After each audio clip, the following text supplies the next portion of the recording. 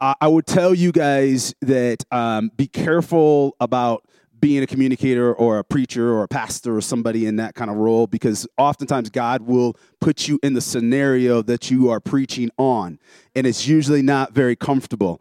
And oftentimes with me, he will do it not 2 months before, but he'll do it the week of or 3 days before. And so when Paul and I were praying in the back, we were just talking about, I'll probably be preaching this message to myself. If you all want to leave now, you can, and I still would preach it.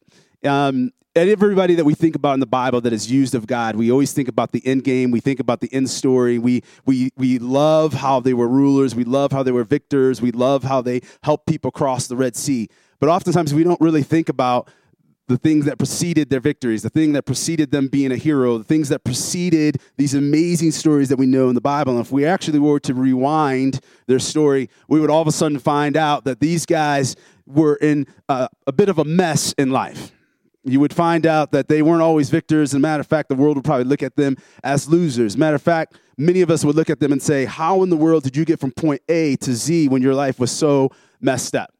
And if you are a type A person in here and this room was a big fat mess, you would walk in and you wouldn't have peace until this room was cleaned up. You would immediately start tidying it up. You would find a broom. You would put the chairs in order. And then you'd say, oh, it is well with my soul. Some of us, we wouldn't really care, and we just want to talk to our neighbor. But I think a lot of times in our life, spiritually, emotionally, and physically, God has us in these places where we feel like we're a hot mess, and we immediately want to clean it up. And in doing so and cleaning up, we miss out on the process of how God wants to get us from the mess to the message. And so tonight, we're going to talk about that through the eyes of a gentleman named Joseph. Anybody ever heard of Joseph in the Bible? Okay, yep. Joseph in the coat of many. There you go. All right, we're off to a good start. So we're going to read some scripture tonight infused with some thoughts, and here we go. So we know that Joseph was loved by his father. It says that he was one of the most favorite of the sons, and when his brothers saw that their father loved him more than any of them, they hated him. Kind of around Genesis chapter 37. Joseph then had a dream, and when he told it to his brothers, they hated him even more. And he said to them, listen to this dream I have. Little Joseph is super excited about this. We were binding sheaves of grain out in the field when suddenly my sheaf rose up and stood upright while your sheaves gathered around mine and bowed down to it. You can, of course, imagine that the brothers were super excited about this dream and them bowing down to their younger brother. No, they were not. A lot of times when God imparts words to us, or he gives us wisdom, or he gives us this exciting revelation where there's this prophetic word that we'll receive, so many times we're like, God, thanks, I got it, and then we go off and we run. When he's like, hold up, wait a minute, you didn't even wait for the timing of that word. You didn't even wait for the timing of when I said for you to approach that person in relationship. You didn't even wait for the timing of that job. Yes, I said that's your job, but I didn't really say right now. I was talking about 6 months from now. I wonder how many times in our life we go to God as like give me the ticket, and then we quickly run, and God is like, wait a minute, you're not even ready for what you're going to get because you've already gone ahead of me. And that's what Joseph was doing. God revealed this ridiculous, incredible dream connected to his destiny, but there were so many things that Joseph had to go through in order to get that. So many times, because we want to skip our mess, if you guys are anything like me, and like I said, I'm preaching to myself, and I've tried to skip my mess about 29,000 times, and God's like, oh, let's come right back to the same thing. As I wasn't ready enough. See, I was in the mess, but I wasn't ready for the message that he wanted me to carry. The message that was unique to my life. I wasn't seasoned enough. And a lot of times God will give you something, a message it's kind of empty until you have the experience. You know, it's one thing for me to talk to someone about a divorce and the pain of that and how hard that is. But once I've walked through it, there's a different power, there's a different anointing, there's a different knowledge that I have, that I carry. And I could go on and on and on about different scenarios. My wife and I, and some of you guys know this, we've lost a child. And so when we lost our son 15 years ago, and when people go into hospitals, we all want to say the right thing and we want to serve. But fortunately, unfortunately, we are qualified in a different way because of losing a child. So when we step into a scenario where someone has just lost a child or their child is sick, because we've walked through that mess, our message carries a different anointing and a different power. Here's another thing before we move on. God will reveal things to you Not necessarily because he wants you to share about it or preach about it or talk to your neighbor about it. Sometimes he's just like, hey, Chris Waterman, I love you. You're my best friend. So I'm going to tell you something that's going on in the city. I want to tell you something that's going on in this church. I want to tell you something I'm getting ready to do. Isn't this pretty cool what I'm doing in the kingdom? But if you're anything like me, all of a sudden I'm like, oh, you mean I'm supposed to do it? I'm going to go start a church. Oh, I'm going to take school. Oh, I'm going to do that. And he's like, I didn't tell you to do any of that stuff. So a lot of times God will reveal things just like he did to Joseph. Sometimes it's timing. Sometimes it's not even for us. Sometimes it's just because he wants to be best friends with us. Later on, the brothers they're ticked off, and they're like, do you intend to reign over us? Well, guess what? Joseph has another dream. Listen, he said. I love how he's like the little brother that's like, listen, everybody. I had another dream. I'm sure they're super excited. And this time the sun and moon and 11 stars were bowing down to me. When he told his father and his brothers, of course, even the father was like, dude, are you kidding me? Stop it. Here's the thing about that. People who are in their mess will hate you for your attitude in your mess. So if you have joy and you're like, it is well with my soul in the midst of your problem, people that are in their mess, they look at you and they start hating on you saying, what's wrong with you? Why are you operating this way? You need to be disgruntled or bitter or resentful just like I am. And so you imagine the brothers not receiving the same kind of favor from the father. The brothers not receiving the same kind of download from the father. Immediately they respond with hatred. Miserable people hate dreamers. Any dreamers in here? Okay. Have you ever had anybody want to douse water in your dreams, Paula? Yeah, absolutely. It happens all the time. So timing of the things that God deposits in our heart and trusted friends of who you reveal those dreams to and God's timing is critically important. So it says that Joseph, of course, he went on to find his brothers. Remember that moment where Joseph's like, I'm going to go find my brothers, and they're tending the sheep somewhere, and the father sends him out. So Joseph went after his brothers and found them near Dothan, but they saw him in the distance, and before he reached them, they plotted to kill him. So they're like, hey, there's our brother Joseph. We should kill him. Like that. There are people who are seeing you in your mess, seeing you stepping out of your mess, seeing you step into your message, seeing you step into your destiny that want to destroy your dreams.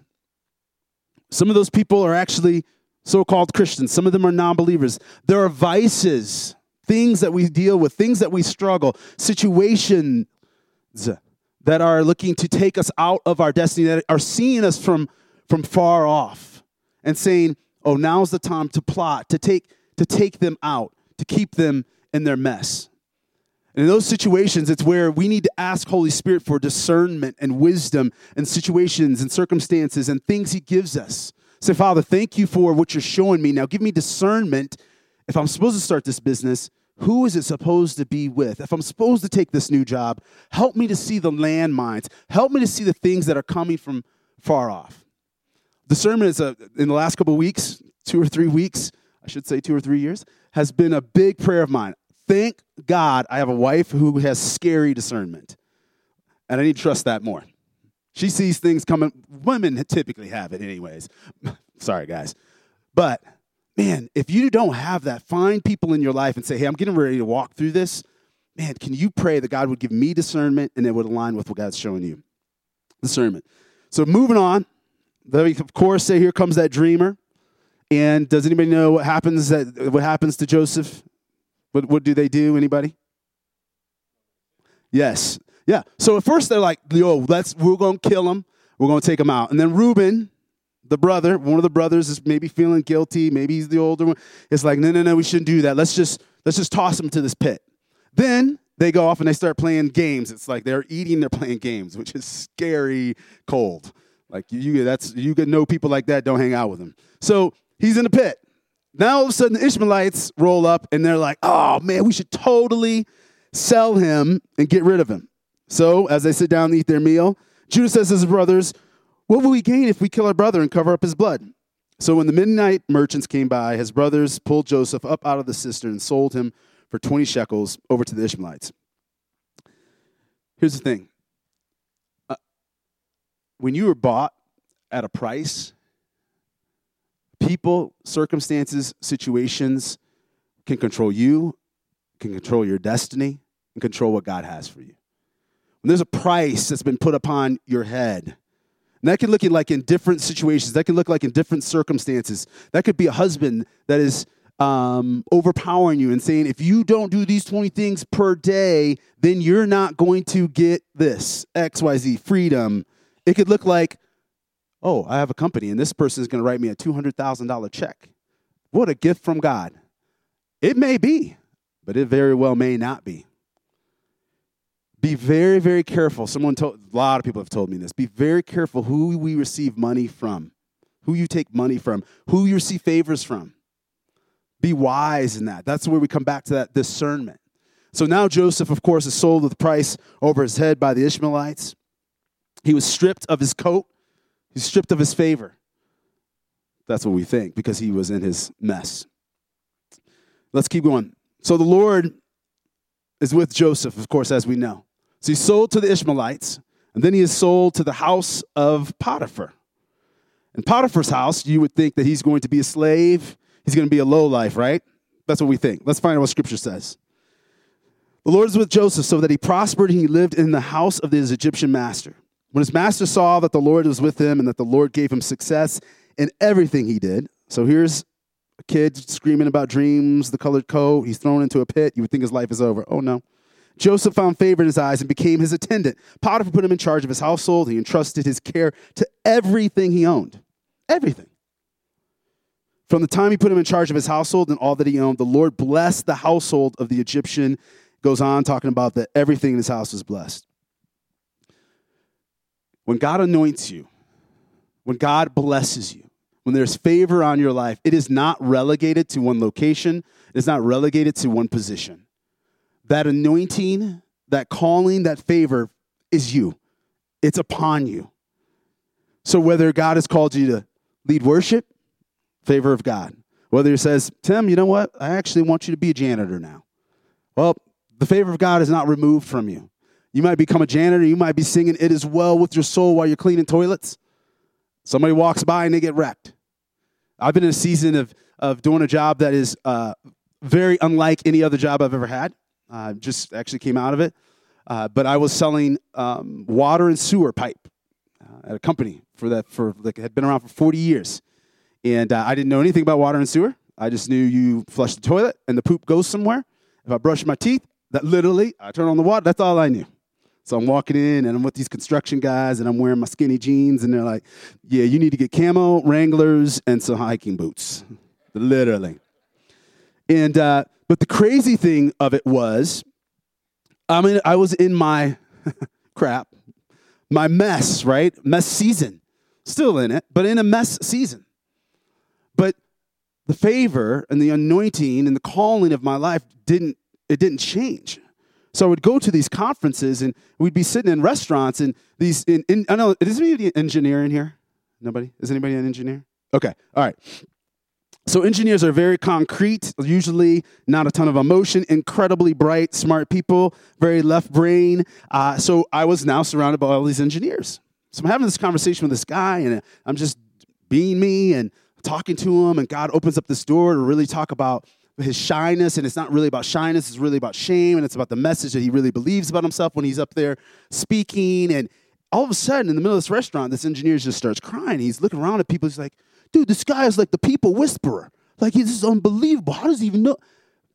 But it's just my calling. It's just my anointing, and I just happen to be selling sewer pipe. And the same is true for you. The same was true for Joseph. Just because all of a sudden he became an attendant, because of the anointing and the favor that was upon his life, all of a sudden, everything that was in Potiphar's house was blessed. And so know tonight that wherever God calls you, wherever season you are in, whether you are in the biggest mess of your life, God wants to use you right there in that place. So we know that, man, things are going really, really well for Joseph, right? He's just absolutely crushing it. Then comes this woman, Potiphar's wife. She wants some Joseph. She thinks Joseph is the hottest thing ever. Since coming to Egypt, she wants him. She keeps pursuing him. Joseph being a man of integrity. Joseph being a man of favor. Joseph being God's beloved son. Like, no, running, trying to stay away from her. He goes in the kitchen, there she is. He goes into the bedroom, there she is. Everywhere, there's Potiphar's wife. Finally, she realizes, I'm not going to get Joseph. So she, of course, accuses him of sleeping with her. And now Joseph is thrown into prison. So, of course, we would think Joseph's life is absolutely over. Sometimes your mess, the mess that you're in, it could be tonight, will be a public mess. Sometimes it's a private mess. I would venture to say that this mess with Potiphar's wife was a public mess. Many people knew of the accusation of Joseph's life. And if you live life long enough, there are going to be people that do you wrong. I'm not going to ask for a show of hands because that person might be sitting right next to you. Just kidding. There are going to be people who accuse you. There are going to be people who turn their back on you. There are going to be people who mistreat you. It's going to happen. And what I'm discovering in my life is that can be one of the most painful circumstances and situations. But at the same time, it can also be one of the things that God uses the most in the messy rooms of your life. Because when you want to defend or you want to accuse or you want to retaliate or you want to be that child, like we all want to, I'm going to get you back. I'm going to one-up you, eye for an eye, right?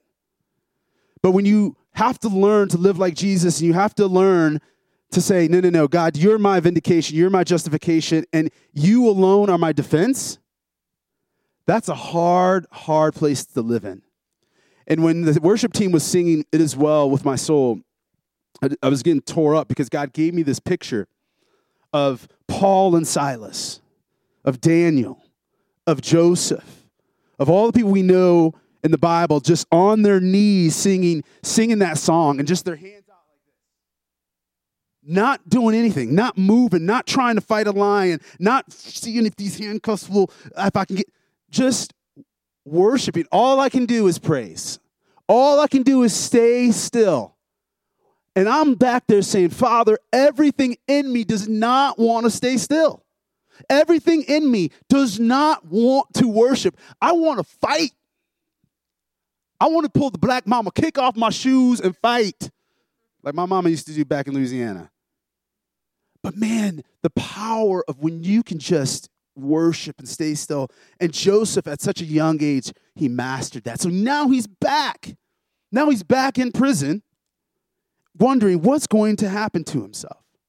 Christine Kane, who's a dynamic communicator, dynamic woman of God. She's just taken sex trafficking by storm all over this world. She talks about today in this world, everybody has got a phone. And because of these, we don't remember how we used to take pictures.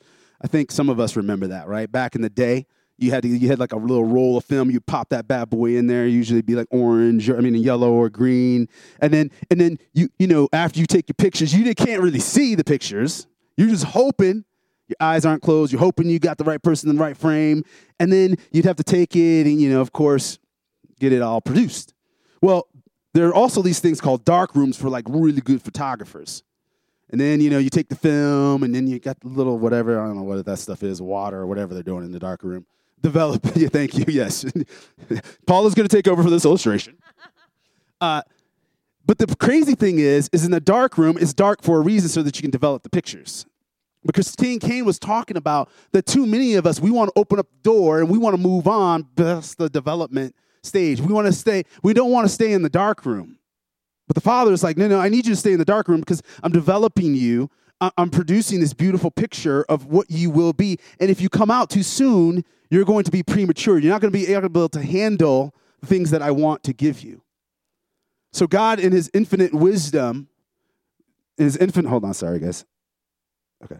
In his infinite wisdom is saying, Joseph, I've got more for you. Because he knows the end game. He knows the end picture. And he knows the end picture is not just being excellent and phenomenal in everything in Potiphar's house. He's got a different house for him down the road.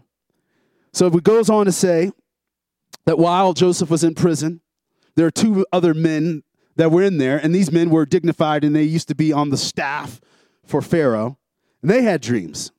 So they're sharing their dreams, and when Joseph came to them, he's like, you guys had dreams? It's like, tell me your dreams. I can interpret them in the name of God. So they share these dreams with Joseph. Joseph is doing his thing. He is anointed. He is favored by God right there in prison. There's no reward for him to interpret this dream. It's not like, if I interpret this dream, you got to get me up out of here, right? He's doing his thing. There's this thing that God will do in obscurity in our life. And some of us right now may feel hidden by God. Like, man, God, I don't feel like I matter, that I'm important. Like in this season, what you have me doing doesn't seem like it really, really matters. But it's in those moments of obscurity that God is saying, oh, my son, oh, my daughter, I'm getting you ready. I'm getting you prepared. So the way that you share the gospel right now with one person is preparation, because I'm about to give you a street evangelism ministry. The way right now I can trust you to help coach the 80-year-old neighbor in her finances, and all she has is $900 in her portfolio, is because I'm about to give you a job with Charles Schwab in 2 years where you're going to be managing 90 million portfolio. But it's the obscure. Who I'm going to help a woman that's 80 years old, her $900. No, I'm going to wait for the big bucks. But it's in the obscurity, it's in those hidden moments that God is developing. He was doing the same thing for Joseph. So we move on. If you guys know the story very well, the third day, it was Pharaoh's birthday, and he's just super excited. He's excited. He calls up the one guy, the one chief, who had a dream that Joseph interpreted. And that guy, the dream that Joseph interpreted for him was, you're going to be reinstated as the chief in the kingdom, and everything's going to go well for you. And the other guy, he's like, man, tell me my dream. He's like, well, actually, you're going to die in 3 days, and I'm sorry. Sure enough, Pharaoh has a feast. The one guy is exalted. He's back, and they have fist bump. My boy, you're back from prison. Da, da, da, da. The other guy, impaled, he dies. Literally impaled. He's gone. The one guy that was reinstated, he's like, hey, Joseph, I'm going to remember you when I get out, and I'm going to get you out. Doesn't happen. He forgets. When I read this part, I thought about how many times have I said, yeah, God, I'm good here in this prison. Yeah, I'm good here in my mess. I'm good here in this space. But then meanwhile, I'm like, hey, man, can you help me get up out? When you get out of the hole, throw that rope down, because I want to get out. So I'm busy, like, orchestrating my way out of this mess. If I make this much money, if I meet the right person, if I do enough jazz hands, and God's going to get me out of this situation. And he's just looking at me like, boy, keep on going. Sometimes, though, he'll let me do it on my own. He'll let me get out of that hole, get out of the prison on my own. And what I've found in my very old age of life is he'll take me right back to the same spot. And I'll get in that prison cell. I'll be like, oh, man, I'm in prison again. Then I'll look around. I'm like, wait a minute. Those carvings on the wall look familiar. You walk over to the wall. You're like, this is the same cell. Right? Anybody else know what I'm talking about? And man, just in my American independence, do it your own self, I've tried that over and over again. And the harder the situation is, the more painful it is, the more we want to self-eject. The more I'm like, I am not staying here in this pain. And if I am staying here in this pain, I'm going to self-medicate. You better believe it. Because, I'm going to run to you-ish, but I'm going to be over here in my prison cell self-medicating. Circumventing the process, circumventing what God wants to do in my life. But Joseph was different than that. He didn't ask those guys to help lift him out. He actually stayed in the process. He stayed in that process. It goes on in chapter 41 to say this: when 2 months, 2 years had passed, Pharaoh has a dream. Now, so Joseph has been in prison for 2 whole years, and well before that. So 2 years. Who knows what Joseph is doing? He's probably interpreting dreams for the chef. He's probably, who knows what he's doing, but he's doing something. So much so because he's ready for his moment. So the chief cupbearer all of a sudden is like, today I'm reminded of my shortcomings. Basically, the interpretation of that is like, I forgot about this cat in prison. So Pharaoh's like, has this dream. The cupbearer is like, oh yeah, there's this guy in prison. He's Joseph, and he interprets dreams. So Pharaoh brings and calls for Joseph. He was quickly brought from the dungeon. When he had shaved and changed his clothes, he came before Pharaoh. And Pharaoh said to Joseph, I had a dream, and no one can interpret it. But I've heard it said of you that when you hear a dream, you can interpret it. I cannot do it, Joseph says. I love this cat. The Pharaoh's like, you can do it. He's like, no, I can't do it. Then he says, but God will give Pharaoh the answer he desires. I love that when the anointing of God takes over your life and your specific purpose in your arena, you'll be able to stand before kings and queens. There will be no fear. And there won't be any fear because God, for years and months, has done a preparation in your heart to make it not about man's approval, to make it about his approval alone. Because when you're in obscurity and when you're hidden, when you're in the prison, when you are in the pit, the opinions of people no longer need to matter. When you're by yourself and you're shackled by yourself, there's only the audience of one. And so when you stand before 200,000 people, all of a sudden, there's no fear because your opinion and what you can do to me doesn't matter any longer. And that also connects to when you're in the pit and you're prison and you trust God, you know it is well with your soul. You know you're going to be okay because your circumstances are not based upon who others are, but who he is. And then here's the other thing I love about this part is for Joseph, there was no distinction between a prisoner or Pharaoh. He didn't change his tune. He didn't change his approach because, now all of a sudden I'm in front of the almighty Pharaoh. No, he was exactly the same person. And I think when we stand before the Father, no, I know it. He's not going to say, Jane, I love the way that you sang so much better in front of those 3,000 people at the stadium. No, he's probably actually going to have a whole lot more to say about this and your faithfulness and how you treated this the exact same way with 20 people, whether it was 20,000 people. That's what he's going to say to you. And so the Father is looking for those who are faithful, who have no distinction between people. Pharaoh here's the interpretation, and if you know anything about the story, you know that Joseph is like, there's going to be 7 years of abundance. Like, this place is going to blow up. It's going to be amazing. Like, it's going to just be so flowing with milk and honey. It's going to be great. But then you remember those 7 like skinny cows that ate the fat cows? Yeah, those are 7 years of famine that are coming. So you know Pharaoh's like, oh my goodness, this is crazy. And he's thinking to himself, who in the world can help me manage this? He's turning to people who can help me manage this. And then he looks at Joseph and he's like, hey, what about you? And so Pharaoh says to Joseph, since God has made all this known to you, there is no one discerning and as wise as you. You shall be in charge of my palace. And all of my people are to submit to your orders. Only with respect to the throne will I be greater than you. Here's the point I want to bring out here. Joseph was being who God called him to be. Just like I said earlier, it didn't matter what the audience was, prisoner or Pharaoh. He didn't know. He didn't know that this was going to be his moment. He was just being obedient to the Father. And for many of us, you may be in a 2-year process. You may be in a 2-month process. We don't know. You don't know that right around the corner may be your breakthrough that Paula just prayed for.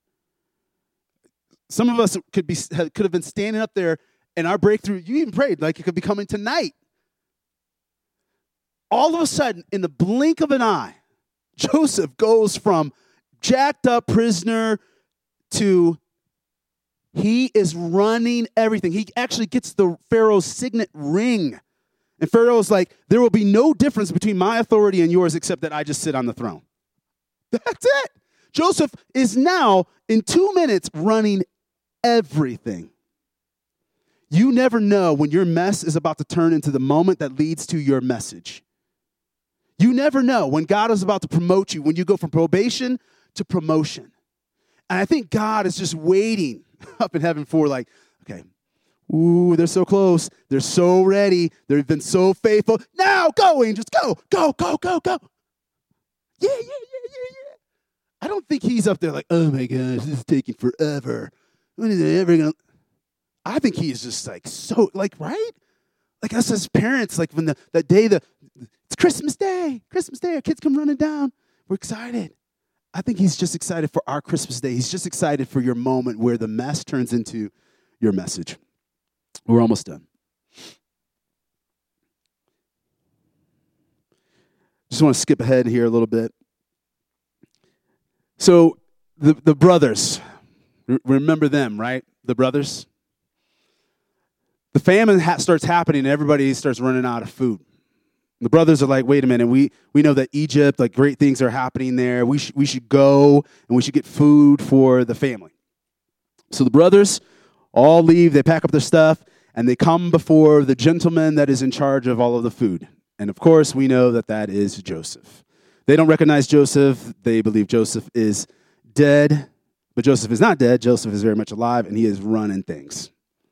Joseph knows who they are. They don't recognize who Joseph is. And so here we pick up the part of the story. Although Joseph recognized his brothers, they did not recognize him. Then he remembered his dreams about them and said to them, I love you. Now, he said, you are spies. You've come to see where our land is unprotected. So he immediately responds with this response of ugh, which we know later on is all part of a test. But I have to think that part of his emotions and part of his junk and part of his mess is still within him. And there's different processes, there's different times of the journey that God allows us to process even more in our life. We like to think that, hey, when I'm out of my mess, I'm done with it. No, God will say, hey, there's actually a little bit more that I want to bring up. You thought you forgave that person, and this literally just happened to me last week. I'm like, oh, I'm good. I've been speaking to the kids about forgiveness. Then all of a sudden, I go to a birthday party, and here's the gift, and I'm out of here. 3 days later, I'm processing with a friend, and he's such a good friend. He's like, hey, I was there, and I was watching, and I was just curious, how was your heart? I'm like, what do you mean, how was my heart? It was good. And then I think I've told you guys that God speaks to me in Chris Rock voice. Have I ever told you this? Oh, yeah. When he's serious with me, he talks a little ghetto, little Chris Rock. And then my friend, he knows this about me. He's like, well, what do you think Chris Rock Jesus would say? And then Chris Rock Jesus is like, you ain't forgiving nobody. I'm like, oh, you're right, Chris Rock Jesus. But he brought it back up. So I wonder, for part of your test within this process, will we extend grace and forgiveness in those situations when the people that put us in the pit, the people that put us in prison, that, yeah, God used as instruments, but will we extend grace and forgiveness to them? What kind of level of restraint? Because here's the thing. When you're in a small position and in your mess, it's easy to be a toddler and have a fit and scream and yell and all that. But when God promotes you to the palace, there's a high level of responsibility, high level of restraint. Business owner? Part of a business. Have you ever owned businesses? Never? Okay. You have employees, right? Okay. There's a big difference when you are doing something by yourself and then you have employees. There's certain ways you can talk to employees and certain ways you can't. And the higher level you get, the higher skills and the higher level of restraint. And just because I'm upset with Susie because she's talking too much around the water cooler, I can't just go off on Susie. So I wonder, the level of restraint, the extension of grace and forgiveness that God is working on us here, what does it look like when he gets you into the palace? 5 more minutes. So we know the end of the story. Joseph tests the brothers, right? He tests them a couple of times. Ultimately, they come back. He puts silver in their sacks, but then he puts his silver goblet in the sack of Benjamin, the youngest. And then they take off, and they're going back to their father Jacob, and they're super excited because now they have food. But then Joseph sends the attendant chasing after them, and they're like, hold up, wait a minute. Something is missing from Joseph, and we need to check your sacks. And they're like, no, be it not it. It's not us, blah, blah, blah. Of course, he knows it's Benjamin's. He saves him for last, opens it up. You guys are busted. They come back to the palace. Joseph is there waiting for them. And they scream and yell, no, put us in prison. Do not take him. And Joseph then reveals, I am your brother. And there's this incredible moment of healing. Incredible moment. That's the end of the story. There's 99 problems that happen all the way up to that. And all of those problems, all of those things are part of the pruning process. And tonight, you might be in a spot where God is pruning you. Pruning is a painful process. When you prune a bush, it looks ugly. That bush is, ugh. But after the pruning is done, that bush is more fruitful. It's more beautiful. The pruning process is not fun, but it's necessary for God to get us where he wants us to be.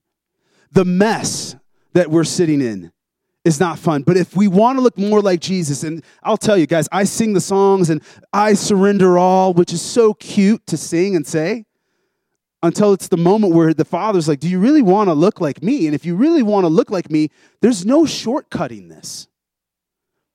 And here's the other thing that he's teaching me.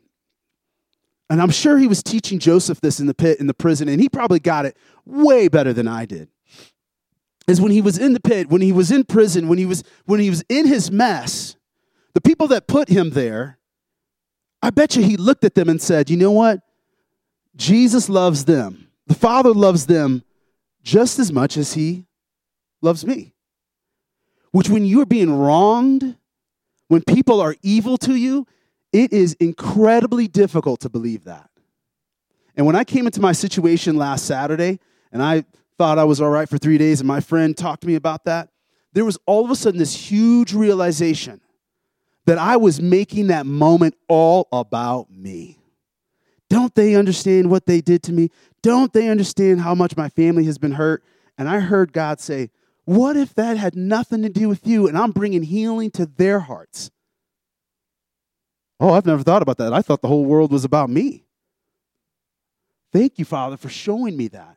Thank you for showing me that you have a destiny and a purpose for their life and for mine. And that nothing, once again, your prayer, nothing is wasted. And God, nothing. And if I believe that nothing is wasted, then the pain that we walk through, the process that we're walking through, the messiness of life is not something to run from. It's actually something to run to. It's actually something to say, man, let's accelerate what God wants to do in our hearts. Let's accelerate what he wants to do in our life. So yes, I will stay still because, man, if I start moving around and start trying to figure this out, it's going to take a lot longer. So go ahead, God, start cutting away. Let's start the surgery now. Go ahead, let's get some anesthesia. Come on, let's get this thing popping. That's where we really want to be at in our life, is saying, I believe so much in the promises that you've said here that I'm not going to circumvent the process to get me to the promotion of where you want to take my life. Jesus, we'll end with this, was radical. We've heard these terms, radical Jesus. You know why they hated him so much? Not because he had this, great, he was a great speaker and he was on the Sea of Galilee and disrupting things and all of that. And yeah, they didn't really like that he was healing people. What they didn't like is that he sat with sinners. What they didn't like is here's this guy who calls himself the Messiah, yet is hanging around with tax collectors. What they didn't like is the local adulterer that everybody knows she's an adulterer, that he's bending down in dirt and drawing things, probably names of the guys that were, hooking up with her, and then loving on people at the well in the middle of the day. Who is this crazy guy? And what he did was he sat with people in their mess. And if you remember that the woman at the well, huge mess, over 5 men you've been with, and the one you're currently with right now is not even your husband. After she encountered the Father in her mess, she turned and ran to the city with a message.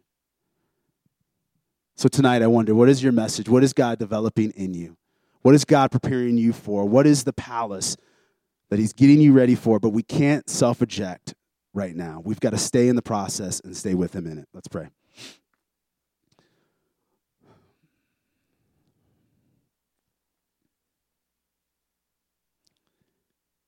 Jesus, we need you in the messes of our life and the messes of our situation and the messes of our relationships. We need your presence. We need your words. We need your comfort. We need your peace. We need your guidance. We need your strength. We need your self-control. So God, I pray for all of us, no matter where we are, what circumstance or situation, that we would see you sitting with us in the jail cell. We would see you sitting with us in the muck of life, that we would see you sitting with us in the garbage that we are right now embracing in our lives. I pray, Father, for incredible, incredible discernment. I pray that we would not pull out, that we would not Band-Aid, that we would not run to medicate, but that you would be our medication, that you would be our saving grace, that you would be our object of worship. Lord, I pray that we would want the giver and not the gift, that we would want you and not the final destination, that we would want you enough in the process that if the destination never happens, you are enough. I pray that for myself, Father. I pray, Father, for a spirit and a heart that says, though you may have put me in the pit, though you may have put me in prison, I know Jesus loves you just as much as he loves me. And I pray, God, for just this, for us to get supernaturally your heart that you have for us and your heart that you have for others in our process, in our mess. We do say yes to you work out all things for those who love you. And we say yes to those promises. Even though we may not yet see them, we hold on to them with faith. We hold on to them with all that is within us. God, I thank you for this church that does such a great job at sitting with all of us in our mess.